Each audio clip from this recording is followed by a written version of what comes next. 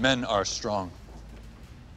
They're the hunters, the fighters, the spear throwers, the sword swingers, the gunslingers. They sit in bars and they toss back shots, regaling other men with tales of their sexual conquests. That's what makes them masculine. That's what makes them men. You get in a fist fight? That's okay.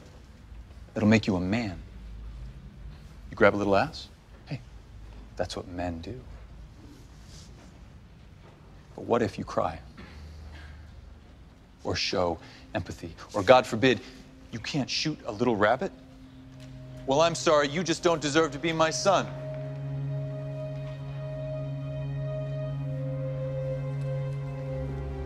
The problem is, Sam is John's son. The problem is, Sam just wanted to make John proud. The problem is, John wasn't preaching strength. He was preaching power over others, and that's not being a man. That's being a criminal.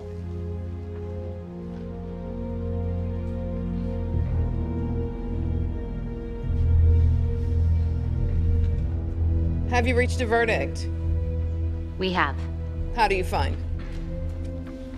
On the sole count of the indictment, criminally negligent homicide, we find the defendant, John Conway, guilty.